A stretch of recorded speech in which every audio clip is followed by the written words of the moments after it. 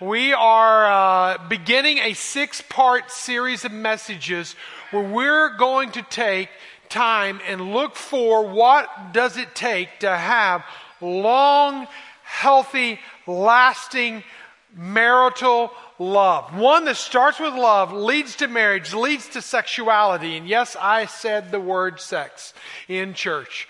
And it's in that order now. Get that straight. And I realize in this room, this size, that there's any number of experiences with this topic, with these topics. Maybe it's love. Love has betrayed you. Love has hurt you. What you thought was love ends up not being love to everyone else.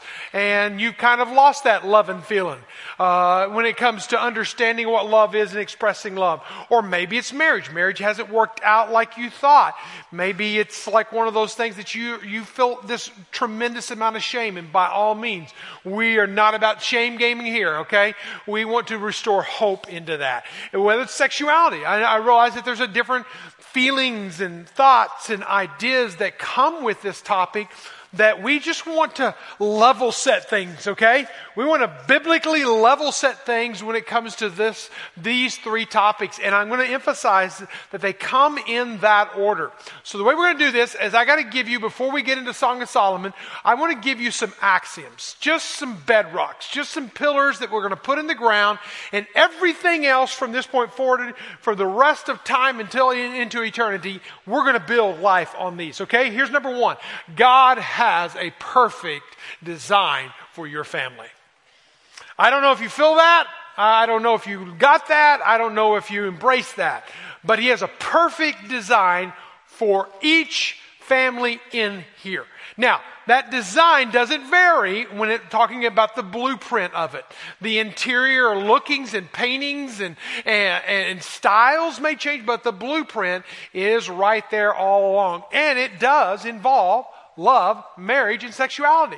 In fact, whenever you go to Genesis, whenever God made the perfect world and He put everything in perfect place and the universe was in perfect order, everything was right and good, He did something in that time. In Genesis chapter 1 and chapter 2, He made man, and after He made man, He made woman, and He put them together.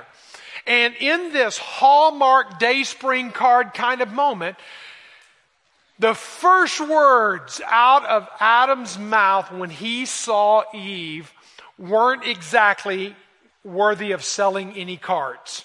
But in his own perfect world, this was what his heart was saying whenever he was expressing love. Look at these words whenever he said this word. This at last is bone of my bone and flesh of my flesh. She shall be called woman because she was taken out of man. Now, I know that doesn't sell cards today, but I want you to hear what he's saying. I absolutely love. This is my soulmate. This is the one. God, thank you for this one. This is, whoa, man, she is incredible. And I want her. And so there is love expressed in that verse. Verse 23. Verse 24, we see the very first marriage. We see the marriage of this man and this woman coming together.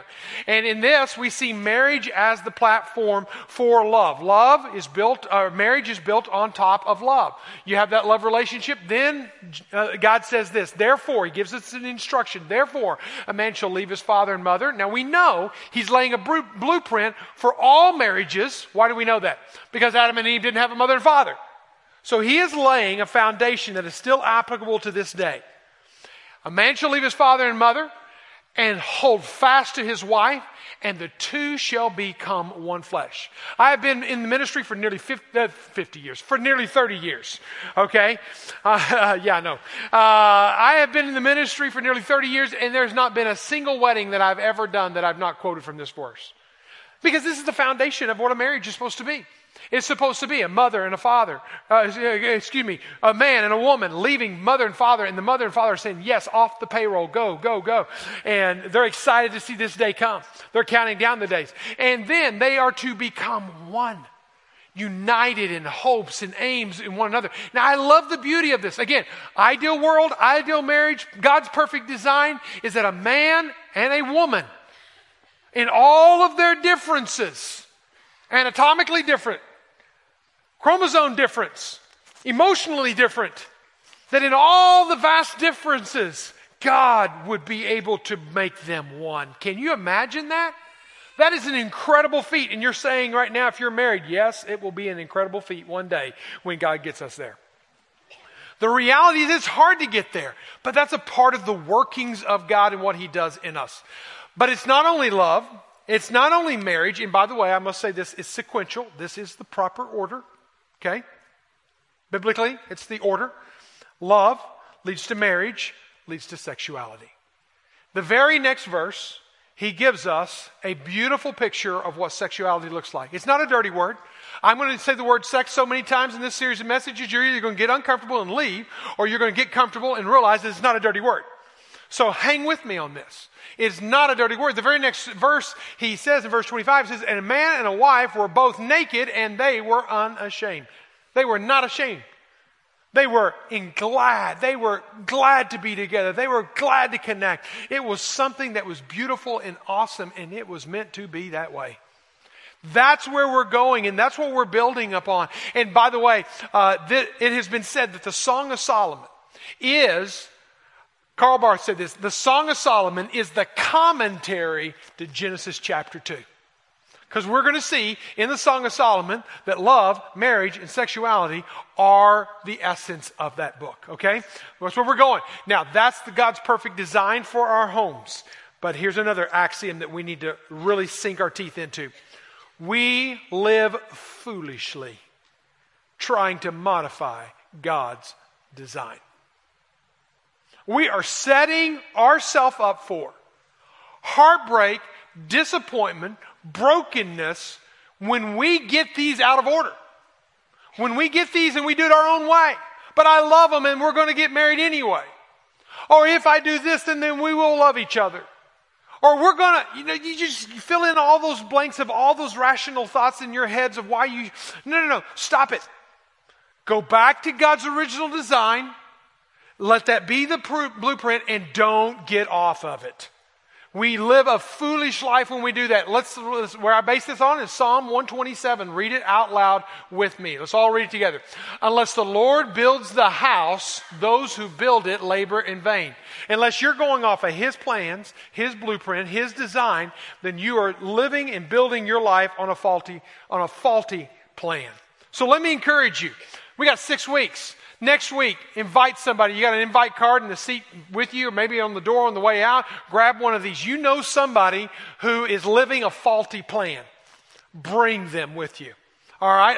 There's not going to be shame, but we're going to have honest conversations, biblical conversations, healthy conversations around 8 chapters, 117 verses. We're not going to read them all. I'm going to let you read a lot of them.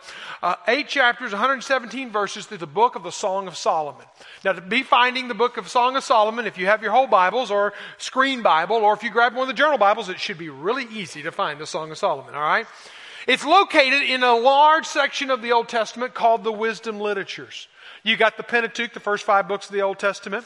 That's Moses and the Law. Then you've got the historical books from Joshua and all the way through the book of Nehemiah till you come to the book of Job. You got Job, from Job all the way to Song of Solomon is the wisdom literature. Then after that you have the prophets. We are in the tail end of the listing of the wisdom literatures. Now when you look at wisdom literatures, what are we looking at? You look at the book of Job. It's one of them. It gives us wisdom on pain.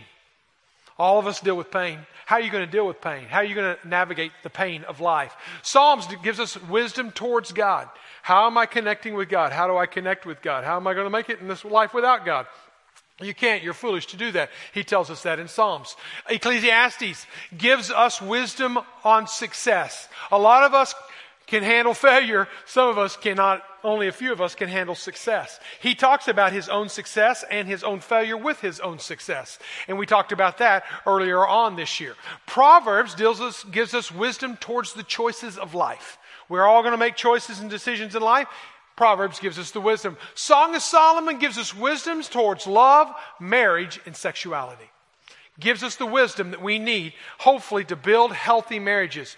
Matt Chandler wrote a book that I think is worthy of reading. Pick it up yourself and read it. He said, in the Song of Songs, we watch a couple navigate the age-old pursuit of romance.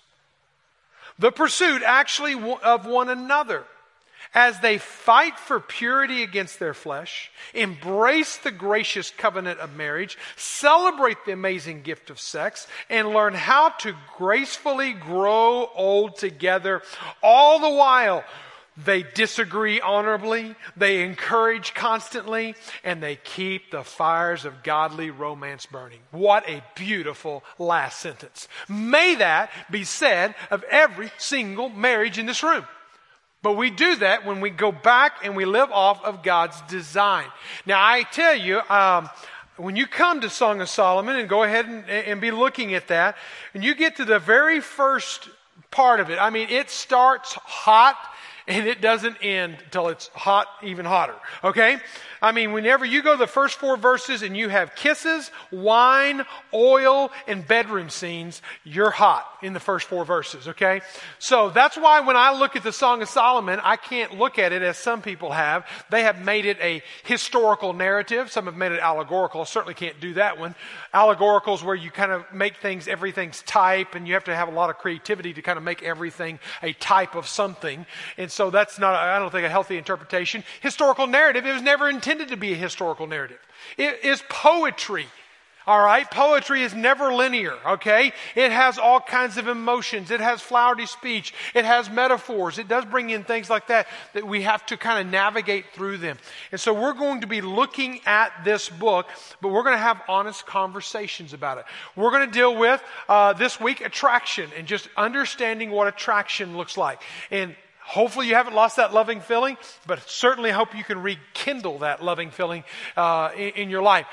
Next week, we're going to talk about nurturing. Lori and I are going to share together, okay? So we're going to talk about how do you nurture this marriage, because if you start it well, it doesn't mean it's going to end well unless you nurture it well, okay? We'll talk about nurturing. Then the third week, listen to this, moms, dads, everyone in here is an adult. This is affection, okay? This week, we're going to talk about affection. The title of the message is Sheet Music, okay?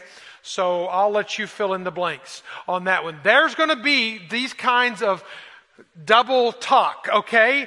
I'm saying that to you adults, okay? You will fill in the blanks on the other stuff. And let you explain, well, when the kids get in the car, what was Pastor Mike talking about? I'm going to let y'all deal with that.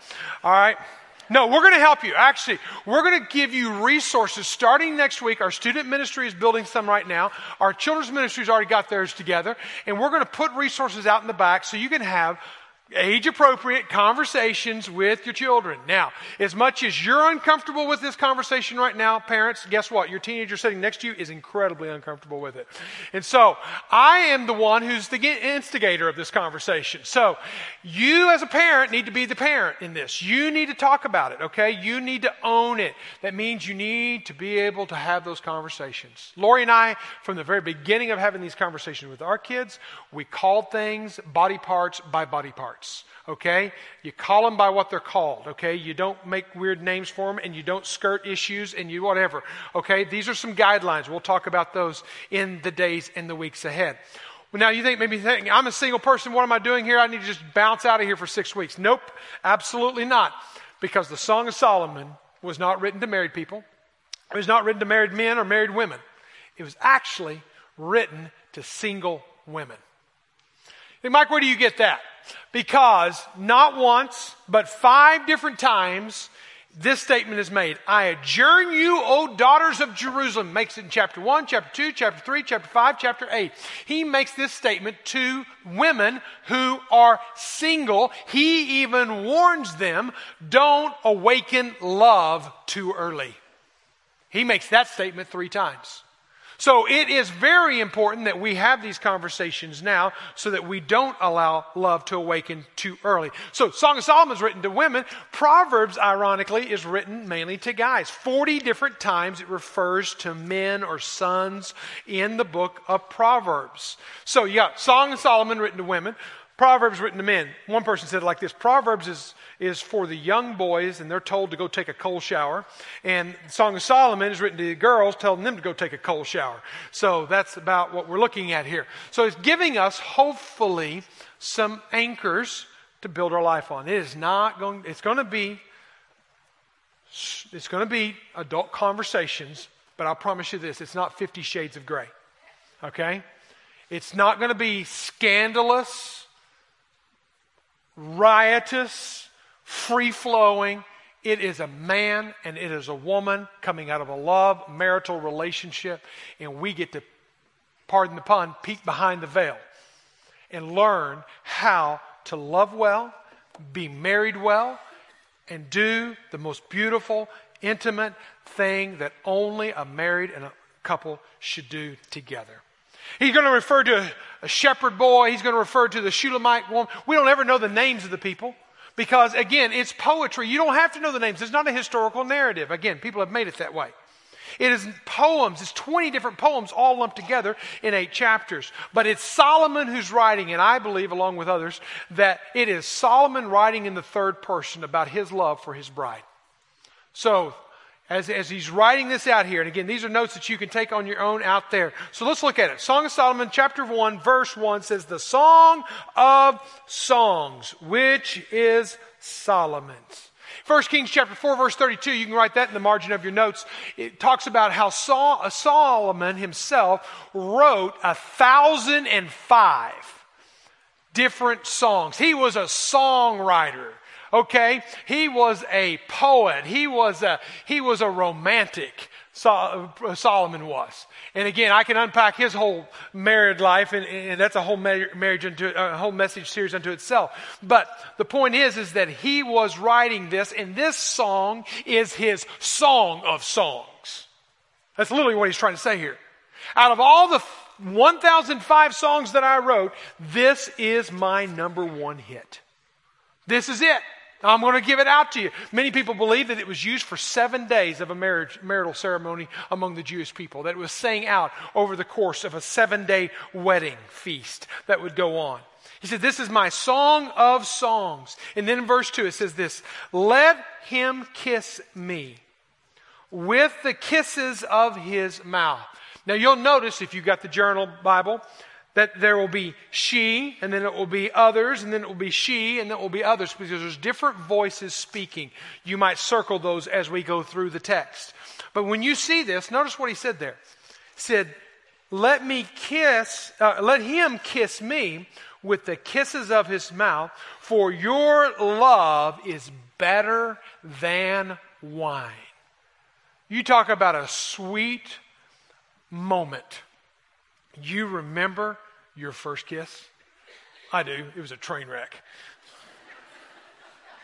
And we only kissed one time. It was that bad. She was gone. But do you remember the first time that kiss became incredible? That moment when you embraced, this is what she's saying. She said, it is sweeter than wine. Now, it's interesting, in the Hebrew language, there's 2 words for wine. There's the word, first of all, sakar, which actually means intoxicating wine. It's fermented wine. It's drunkenness wine, okay? It's wine that will get you drunk, wake up in the next morning wondering what I did the night before, and oh no, did I do that? Really? That's not the kind of wine he's talking about here. He's talking about a different kind of wine. He's talking about the Hebrew word yayin wine, which is a grape juice wine, which is non-fermented. It's a sweet wine. It's a safe wine. It's a healthy wine. It's something that you don't regret in the morning when you wake up. Your kisses are like sweet, healthy grape juice, is what he's saying. Why do I say all that? Because the kind of love that we need to have is not a regretful kind of love. It's not a haphazard kind of love. It ought to be a love that is sweet and healthy and good and right. And so what does that look like? What does this attraction look like? The safe, sweet, healthy kind of attraction. Well, here it is. Here's what we're talking about. Number 1, it's a spiritual attraction. Number 2, there's an emotional attraction. Number 3, there's a physical attraction. And let me say this, in that order. In that order. And this is where you're going to have to go command and control on your attractions. Because if you get those out of order, you will find out that you will get love, marriage, and sexuality out of order. You keep those in order, and they will be the guardrails you need to stay on track with God's design for your family. You get those out of order, no telling what will happen. So let's jump into this. So when you look at spiritual attraction, what does this look like? I just want to ask the ladies first. Is your man more than that knight in shining armor? And guys, let me ask you. Is your wife more than a bombshell? I mean, she's just a beautiful babe in your life? I hope there's something more than just the surface. I hope there's something deep down. Whenever you look at this passage, don't skip past verse 3 whenever it says this. Your name is oil poured out. Therefore, virgins love you. Basically, they're saying this. Your name, your character, your reputation, what people know about you, every girl in the world wants to be with you. He had a name about him. And his name represents character, represents who you are as an individual. That's what a name represents. A name represents something more in the Bible times than it does in our time. A name is just a name in our times. But the name in the Scripture meant something. Think about it like this. We're baptized in the name of the Father, Son, and the Holy Spirit. We're saved by the name of Jesus and Jesus alone in Acts chapter 4, verse 12. At the name of Jesus, every knee will bow, it says in the book of Philippians. So a name means something. Proverbs says it like this. A good name is more desirable than great riches. Think about it like this. The name of the man that you're with, ladies, he's more than the sugar daddy of your life.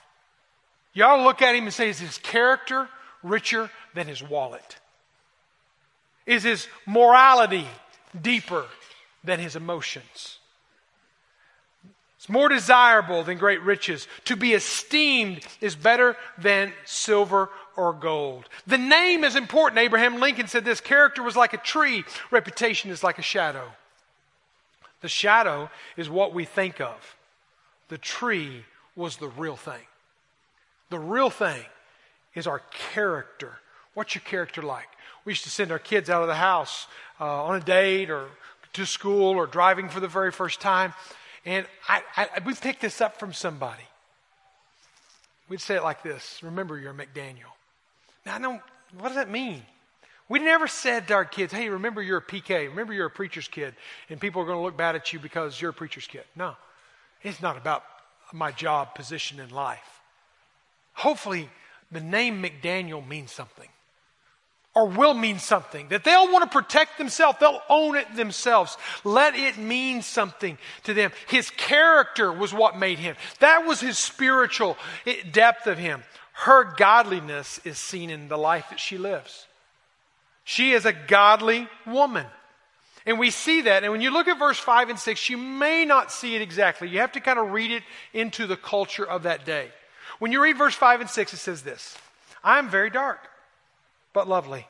O daughters of Jerusalem, like the tents of Kedar, like the curtains of Solomon, do not gaze at me, because I am dark, because of the sun has looked upon me. Now he goes on and it reads about why was she so dark? Why was her skin like that, like the tents of Kedar? It's because she was working. She was working hard, doing hard labor. And again, that was a symbol, that was a statement of a woman of character. She wasn't a gossiper. She wasn't hanging out in the bars. She wasn't one of those who wasted her life away. But she actually did something with her life. And that was a sign of character. That was a sign of a spiritual depth about her. You see this throughout the Old Testament. Rachel was a shepherdess. Rebecca goes down into the well. And because she goes down into the well to get water, Jacob saw her as a godly woman. Zipporah was Moses' wife, and she was a shepherdess. When you look at the Proverbs 31, now any woman that's been in church any length of time wants to be a Proverbs 31 woman, and that's an admirable person to be. When you read through the Proverbs 31, you think, there's no way I'll ever amount up to that. Because it's so daunting. Listen to these words. She seeks, does this sound like a lady who's just wasting her life away? Eating bonbons and watching soap operas. She seeks wool and flax. She works willingly with her hands. She is like the ships of the merchant. She brings her food from afar.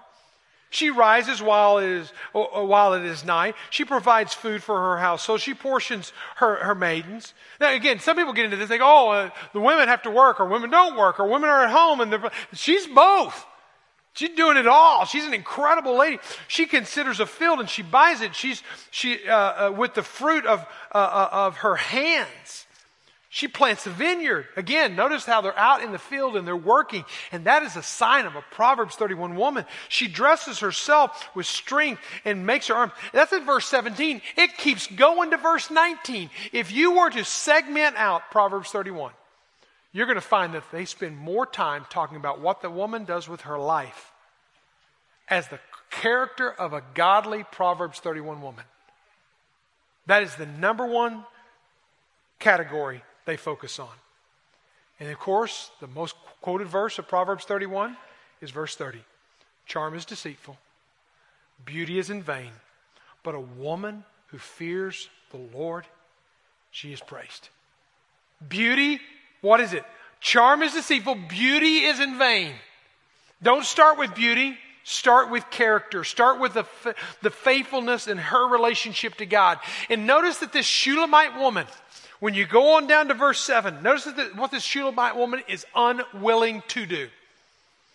Verse 7, tell me whom my soul loves. That's a common phrase that we'll even see next week. When you pasture your flock, where you make it lie down at noon. She wants to be with her man. But listen to what she's not willing to do. For why should I be like one who veils herself?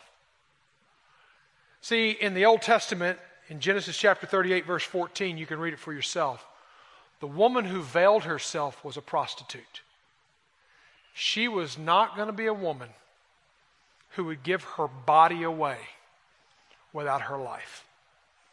She was a woman that was going to give herself away to the man that was going to love her well and love her fully and love her completely. And you find this woman is uncompromising. She's not going to be wooed by some man. She's a woman of character. She works hard. I graduated from Rogers High School a number of years ago, back when it was the largest graduating class. About 800 students, I think, was a part of our class at that time, a lot more now.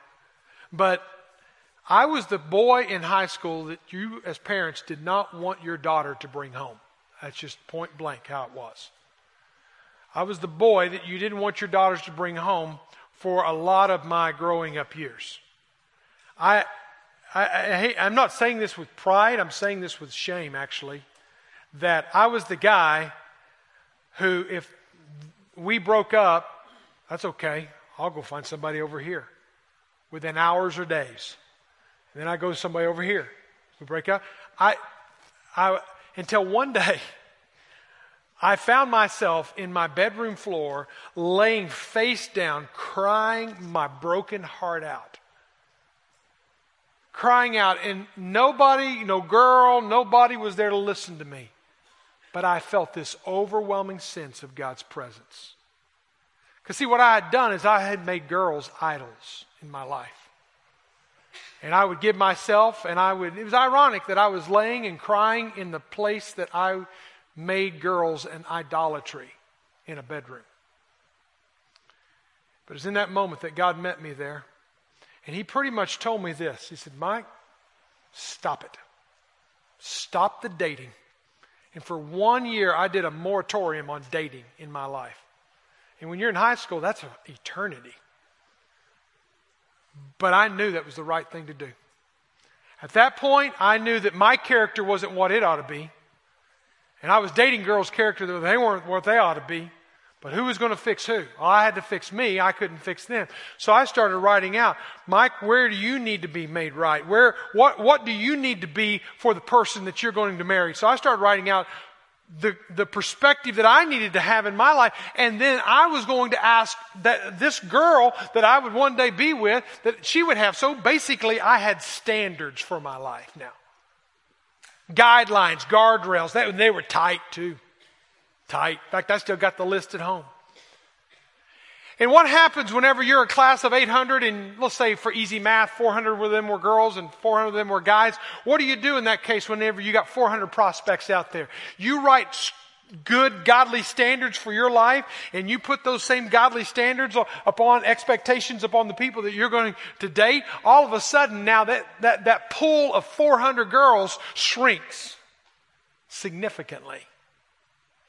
And then all of a sudden I'm sitting there looking through the standards of my life measuring up to these, and is her life measuring up to these, and all of a sudden this little girl right over here came into focus. And I'd had lunch with her on her very first day in high school, and I was dating some other girl, and she had to remind me of that later on. I paid her no mind. But that day she came into full focus, and we've been dating for 34 years ever since. And we're not done dating either.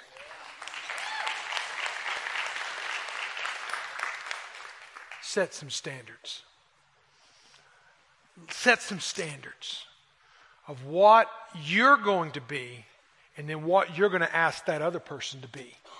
And let it start there. Biblical quality standards. So I'm going to give homework every week to you, okay? Whether you're married or single. So if you're single, your homework is this. Go write your standards for who you're going to be so that you can know who you're going to present to somebody else. I don't care if you're in high school or junior high. You can write those standards now, and it'll save you a lot of heartache down the road.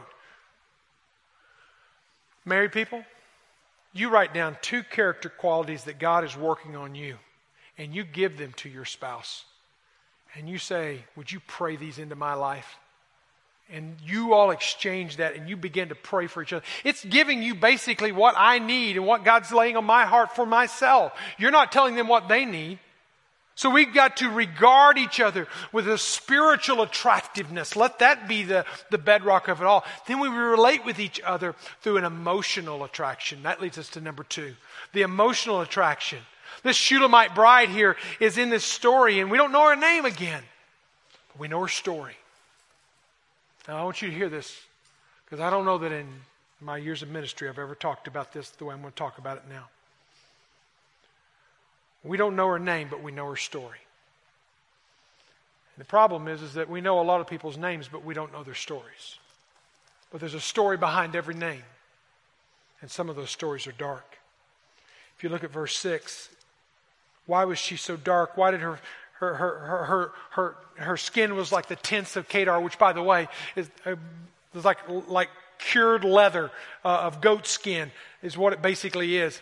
Just hardened leather. That's the way her skin looked, and because she'd been out working in the fields. Why would you do that to this young lady? My mother's sons were angry with me, and they made me keeper of the vineyards. My mother, she wouldn't even call them her brothers. My mother's sons. Listen very carefully to what I'm about to say. Some of you have had people in your life that were supposed to be safe, that were supposed to be people that would love you well, but they've taken advantage of you. They've hurt you. They've hurt you deeply. And I'm talking to ladies primarily, but I can also tell you that there are men. I talked with somebody just between gatherings that told me their story, and it was a man of sexual crimes, sexual sins, hurts. It could have been a coach, it could have been a teacher, it could have been a pastor, it could have been a brother, it could have been a sister, it could have been a mother, it could have been a father, it could have been a granddad, it could have been a grandmother, it could have been somebody that we're supposed to be safe with that has reached into your life and violated you. Now guess what? You carry that into your marriage. Wounded and broken as it is, you carry that with you. You think, no, it's behind me, I'm forgetting. No, I'm sorry, it doesn't work that way. Because what this lady does is she says, I'm unattractive. Don't look at me. Don't look at me. I've got skin like leather. Don't look at me. I'm not beautiful. Move on. The thing about marriage is where we love and honor and cherish. And when you sign up for that, you don't sign up to love and honor, cherish when everything's beautiful and awesome and good. You love, honor, and cherish even in the darkest times. Even brokenness. So what does he say to her? Verse 8. When she says, I'm not pretty to look at, don't look at me, he says this, if you do not know, oh, most beautiful among women. You're the most beautiful among women. He says it not one time in this book, but in 8 chapters, he says it 15 different times. Now here's a lesson, guys, and women. No matter how far back those scars have been, they play a recording in a person's life that says, you're unworthy, you're not fit, you can't be loved, you've got to earn love, you've got to give, all those recordings in your head. And the only way we on the other side can help that other person out, our soulmate, is we got to replace the recordings in their head. And he says 15 different times in the book of Song of Solomon, oh, beautiful one. No, you're not ugly. Oh, beautiful one. And not only that, he says, you're the most beautiful among all the women. Listen, men, listen, ladies. Your husband, you need to make sure your wife knows that she is the most beautiful among all the women of the world. And it's not that you get to read the menu but not order. It's not that you get to goggle at this person and goo-goo at that one. She is the most beautiful among all women. Keep yourself and your eyes only for her. You have a special role in rewriting and reformatting the voices in your wife's head, especially if they've experienced abuse. Verse 9 and 10 says, I compare you, my love. And he goes on. Now, guys, this is where he goes off course here. I do not recommend you say this line to your wife. You're like a horse. A mare among Pharaoh's chariots. Not a good pickup line. Unless you know what a mare was. Unless you knew who Pharaoh was. Pharaoh had all the horses that he could handle. But a mare was a stallion, was a white horse, pure, best trained, beautiful, would dance when it walked. It was the most beautiful of horses. And he said to his wife, his bride, you are the most beautiful among them all. Use whatever you can. Ladies, listen very carefully as well, because the challenge is given by this Shulamite lady when she says, oh, king was on his couch. Now notice how she takes care of herself for her man. Emotionally trying to connect with him. My nard gave forth the fragrance. My beloved to me is a satch of myrrh. Notice the fragrance and the sense that she's giving off. That lies between my breast. Now, I don't think for any skinny minute that she's wearing a mud pie, roller hair, and an oversized t-shirt from the guy's closet at this point. She is enticing, and she is sensitive to his needs and his longings. She's saying you're valuable. It's not just sexual. You're valuable because she goes on to say, you're like the henna blossoms. Henna blossoms. When I was in Greece last time, I actually was walking through the Agora of Athens, and this is the old market street, and the guide pointed out, he said, that's an old henna blossom tree. And it was just this old scraggly bush. And I knew I was preaching from this passage here in a few months, and I looked at it real closely, and you have to get really close to the henna blossom because it's this big kind of burly kind of bush, but it's got these little tiny petals on it. Big bush, tiny, delicate petals. If you're not careful, you can brush off, knock them down, step on them, and they're gone. Listen, ladies, the guys won't like me telling you this, but that big bravado man, he's really a tender blossom. And if you henpeck him, and if you don't honor and cherish him, and you don't value him, he's going to wither. And I love the next statement because he says in verse 14, he says, in the vineyards of En-Gedi. In the vineyards of, where's that at? Go find it on a map. You're going to find it right next to the Dead Sea. The lowest point on the earth, where everything is dead. There is no life anywhere. Masada is there. Qumran community is there. How did they even live out there in that desert, arid climate? But then there is, cutting up through the rocks, this little Engedi, this little strip. We actually had lunch there when we were there last time. This little strip, that's where there's this oasis in the middle of the desert. That's where David, Solomon's daddy, went and ran for safety so that he could get away from Saul. Listen, ladies, you need to be the safe emotional place that your husband can run. Because the world outside is a desert, is the Dead Sea, and wants to chew him up and spit him out. And I promise you, he may be a burly bush, but he's really a tender blossom. And he needs a valley that he can find as a safe place. If your husband can't be real and raw with you without henpecking, without picking it apart, it's not a safe place. And he will close up, and he will close off, and he will shut down. Leads me to number 3. And notice it's number 3. First of all, there's this spiritual connection. Secondly, there's this emotional connection. And thirdly, there's the physical connection. So put this down, guys. I've asked a number of guys this before. Before you touch her body, you got to ask yourself, have I touched her heart? Have I touched her heart? So the attraction comes on. I love verse 16. It's where it's going to get hot now. You think it was hot now? Behold, you are beautiful. Now she's speaking to him. Behold, you are beautiful, my beloved, truly delightful. Our couch. You remember back in verse 12, it was his couch. Now they're going to our couch. This is why I know they're married. They're going to our couch that's green, it's fertile, it's ripe, it's ready for us. Let's go to our couch. The beams of the house are like cedar. The rafters are like pine. You're a strong man. I'm inviting you. Notice, ladies, she's initiating the invite. Verse 1 of chapter 2. Notice how listen to this. Notice how the tape recorder changed.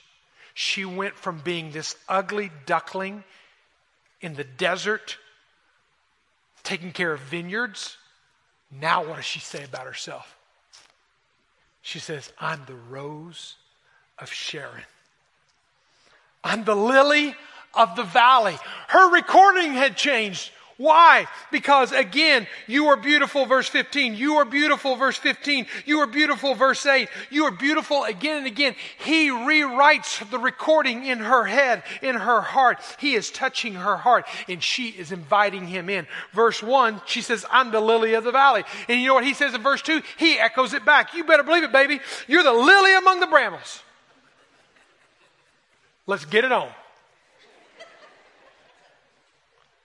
The lily, tender, delicate as well. Now, I want to say this, and again, adult conversation here, fill in the blanks. Realize this, men and women, communication is the best lubrication to love. It's about to get erotic here, warning. I'm just going to tell you that. I'm not going to give a lot of explanation. It's all adult content. You fill in the blanks as we read through here. Beginning in verse 3, as an apple tree among the trees. She says to him, you are the apple tree among all the other apple trees. Just like you're the woman among women, she's saying back to him, you're the tree among the trees. You're the apple tree. So that my beloved among the young men, with great delight I sat in his shadow, and his fruit was sweet to my taste. Verse 4. How did she feel about this? He brought me to the banquet house. His banner over me was love. I love how she was reaching out and meeting his needs. But you know why she did that? She wanted to do that because he was lifting her up. He brought her into the court, into the banner, in a banner of love, into a banquet. This is the woman I'm proud of. He wasn't ashamed of her. He was delighted by her. Listen, guys, if you treat the physical as a transaction and not an interaction between two souls and not just two bodies, you're missing it. She goes on to say, sustain me with raisins, refresh me with apples, for I am sick with love. You've basically taken my breath away. And I close with verse 6. His left hand is under my head, and his right hand embraces me. Now, guys and gals, I don't need to give explanation to that. This is a tender, beautiful moment because they loved each other, because they're married to each other, and because what comes out of that, because sexuality comes out of that. In that order every single time. Life principle for you. Physical love is best born out of emotional health and spiritual depth in marriage. Lori and I have been dating for 34 years, married for 29 years this December. And let me just say it to you, and you read between the lines. It is better now in every area of our marriage than it's ever been. Had a couple introduce themselves. I knew them. 55 years married, told me at the end of the first gathering, we've been married for 50 years. And she looked at me, she says, it's better now than it's ever been. Why does it have to get cold? Why does it have to lose its spark? Why do you have to fall out of love? You don't. Next week, we're going to talk about nurturing. But you don't have to get unattracted to someone. Paul calls us the mystery of marriage in Ephesians, and I close with that. It's a mystery. I can't figure marriage out sometimes. Ephesians 5:31-32. Put the verse up there, guys, if you don't mind. It says, this mystery is profound. He's talking about the very passage we started with. He refers back to Genesis. This mystery is profound. I can't explain marriage. It doesn't always make sense to me. Lori and I had an argument just this past week. She still doesn't get it right sometimes. I'm kidding.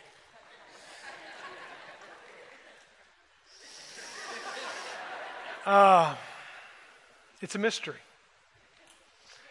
But you know what the beautiful thing about this is? He gives us in that same Ephesians passage, the most comprehensive passage Paul talks about marriage, is he talks about it and he says this. It's like a relationship with Jesus. It's like a relationship with Jesus. Friends, you're going to get the most out of your marriage the sooner you enter into a relationship with Jesus. Experience Christ. First and foremost, if you want to unlock the mystery of marriage, experience Christ. Walk in a relationship with Him. I tell you this, I love Lori more and I love Lori better because I love Jesus first.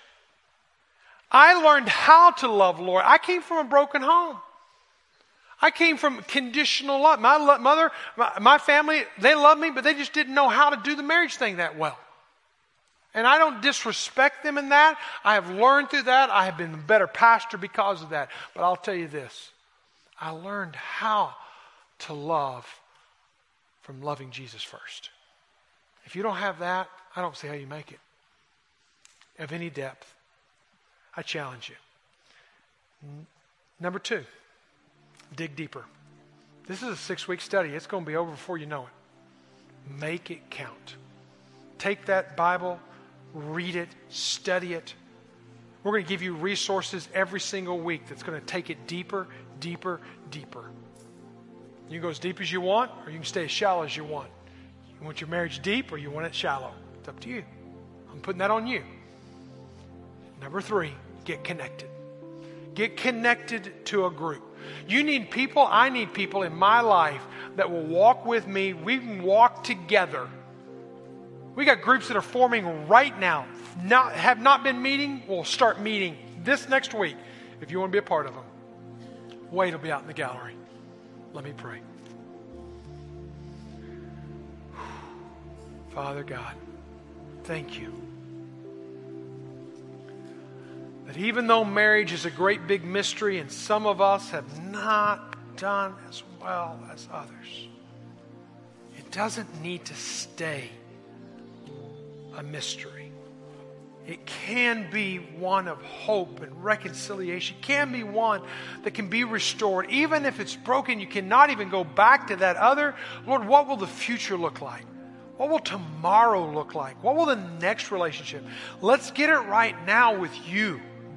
And God, if anybody in this room doesn't know you, I pray today that you would awaken their soul. I pray where they sit, they will say yes to you, Jesus. Right where they sit, they'll say, yes, Jesus, I want you, I need you. And then, Lord, they'll rise up and they'll find me in the gallery. They'll find somebody. They'll tell somebody about the new relationship that they have in Christ. Father, I pray for the hurting in the room. I pray for those who went through wounds as a child and have never told anyone. But they live with that wound. And they live with the recording in their head that they're unworthy, they're unbeautiful, they can't be loved. They must buy love. God, set them free. Give them life and love. Lord, we thank you for these moments together. Do your work now. In Jesus' name, amen. Would you stand and sing with us?